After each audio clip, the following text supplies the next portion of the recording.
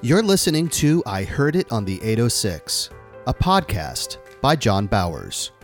In this episode, John tells the stories of two separate men suffering from extreme pain. Through simple obedience, the Lord used him to not only see them relieved from their physical agony, but to bring them to surrender their lives to Jesus as their Savior. Gene Gilmore was a fantastic young man, and when I say young, he was in his 50s, but he was young at heart, and had a severe issue with pain because of the cancer that had taken over his body. Gene called me to his hospital room and said, "John, there's a .22 pistol revolver in my bedroom closet." Told me exactly where it was. He said, "It's loaded. Bring it to the hospital. And do me a favor, if you love me as a pastor, as you love me as my pastor, bring that gun and shoot me and kill me and let me get out of my pain because I can't live like this." Everything that they had done for Gene, as far as giving him morphine and other medicines to try to dull the pain, did not work any longer. And he was in severe pain as he would scream and wrench with the agony that came with the pain. Gene had received Jesus as his Savior, saved, but struggling so much that I said, "Oh God, what can we do? What can happen in regards to this pain?" And I heard it just as clear as could be: baptize him, water baptize him. I want you to water baptize Gene Gilmore.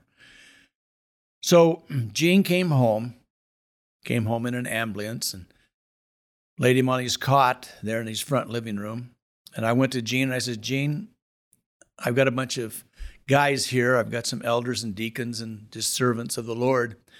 We're going to take you to Christ Center. We've got the baptistry hot, and we're going to baptize you." "Oh, John," he says, you can't touch me. Everything about me hurts." I said, "Gene, please let us do this." So we picked him up. And we took Gene to the baptistry at Christ Center, approximately 5 miles away. And on the way, in a van that we had rented for the occasion, all the way, every bounce was a scream. Took him into the baptistry. 4 guys picked him up, handed him to 4 guys in the baptistry. As he was screaming when he hit the water, I baptized him in the name of the Father, Son, and the Holy Spirit, and the 4 guys holding him dipped him under the water. And as he came up out of the water, there was silence. Gene's eyes immediately opened wide, looking to me, looking to the fellas, looking around like, what's happened? And there was never again pain in his body. And Gene lived for another approximately 6 months before he passed and went home to be with the Lord. But the joy of the Lord was all over him, and praise came out of his mouth and his lips, glorifying Jesus for taking the pain away. There was another incident on New Year's Eve day that I got a call from Brenda Irving, one of our elders' wives. Crying, she says, "Pastor John, my dad's dying. They just called me." Now, we live in Oregon. It's a long ways from Vancouver, BC. And she says, "John, they don't expect him to live through the night." Well, we had a party planned that night for New Year's Eve, and my wife had planned and had gathered all the goods, and ladies were coming to fix a meal, and we were going to have just a celebration of the new year. And I said, "Well, Brenda, I'll certainly be praying for your dad. God bless you." I didn't know her dad that well. He had been in the service oftentimes at Christ Center when he was visiting from Canada, but I had never personally met him. My wife, bless her heart, as she asked, "What was that about?" And I said, "Well, Brenda's dad's dying, and she wanted me to be praying for him." Linda Gay, bless her heart, left and came out with my DOP kit. She says, "John, I'm calling the airplane right now. You get in your car, and you get to the Portland airport, which is about an hour away from my house." So as we jumped in the car, I had an elder come. We had a big old Mercury that some people had given the church, and it was a wonderful riding car. And I told the elder, I says, you go as hard as you can because we've got to make it here within an hour and a half, and we're at least an hour away. So we took off. Interesting thing happened. As we were driving down the freeway, the mileage at that time was the speed limit was 65 miles an hour. And as we're driving down the freeway, I realized we're not going to make it. This is not going to happen. We've got to speed up. And I said, oh, God, what am I to do? And out of nowhere comes a policeman with his lights flashing. And I thought, oh, boy, here we go, because we were going 80 miles an hour at that time. And I said, okay, Dan, just pull over. It's all right. I'll pay the ticket and carry on. That police officer went by us so fast, and the Lord said to me, follow him. It's your escort. We took off, and we got up to 90 miles an hour, following the policeman, and we followed him for at least 30 miles going down the freeway. And from where I am in Junction City, Oregon, on the freeway to Salem is approximately 30 miles. And when he pulled off at the exchange there in Salem, we just kept on going 90 miles an hour. As Dan drove up, my elder, at the airline counter, the gate, I jump out. I said, Dan, just wait for at least a half an hour, and if I don't call you, I'm on the plane. I jumped out of the car, ran to the counter, got my boarding pass, and they said, chances are you won't make it because this last call has happened. I ran down the corridor. As I entered the plane, they said, you're the last one. We've been calling for you, and the door was shut behind me. Oh, people, if it wasn't for the escort of the Lord, I would have missed that plane.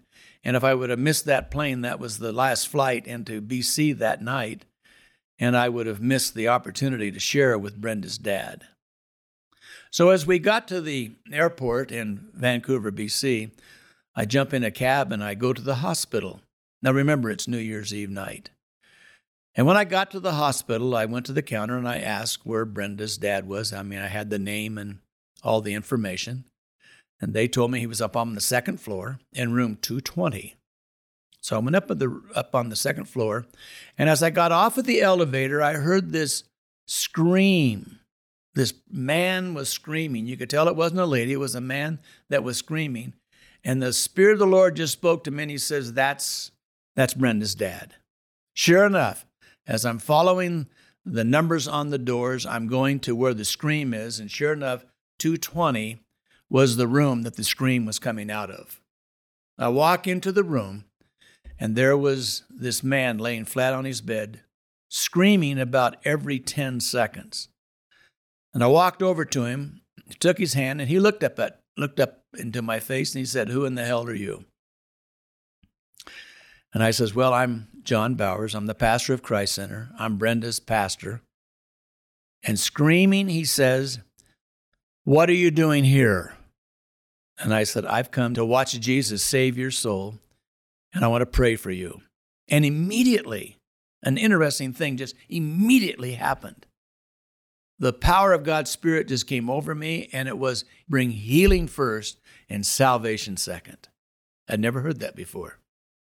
So I just laid hands on him as he's screaming, laid hands on his head. And as he's screaming and wrenching in the bed that he was in, I says, Father, in the name of Jesus, heal this man of this pain. And there wasn't a scream within the 10 seconds. And I waited, and he waited. He was all like Gene Gilmore in that baptistry. He's looking around like, what's happened? What's going on? And immediately he looks up at me. Then after he realizes about 20 seconds, or we might have waited a minute without a word spoken. And he said, okay, what's going on? I says, well, I've been sent to make sure that you're saved.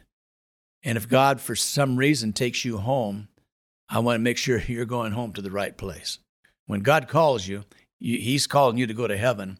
And if without his call, then there's only hell, the other option. Oh, he says, I don't want to go to hell. I says, then receive Jesus. And he prayed that sinner's prayer. Oh, Father, come into my heart and save my soul. I confess I'm a sinner and I repent of my sins. Jesus, I believe you're the Christ, the Son of the living God. And today I accept you as my Savior.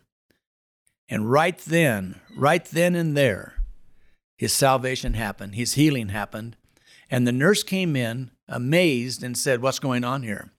And he said, "This man just came from Oregon, and he laid hands on me, and I've been healed. I have no pain. Get me up." Well, he couldn't get up because of the pain. If he had bent over, the pain was too much. And so that's why they had him flat on his back. They got him up. His family comes in, and 2 of his family members received Jesus shortly thereafter. What a miraculous thing that God does if you just listen, if you just obey. You've been listening to the I Heard It on the 806 podcast with John Bowers. Make sure you don't miss an episode by subscribing wherever you listen. To learn more about John Bowers, this podcast, and to find out how you can get a copy of his new book, I Heard It on the 806, go to ihearditonthe806.com. This has been an Avenue 153 production.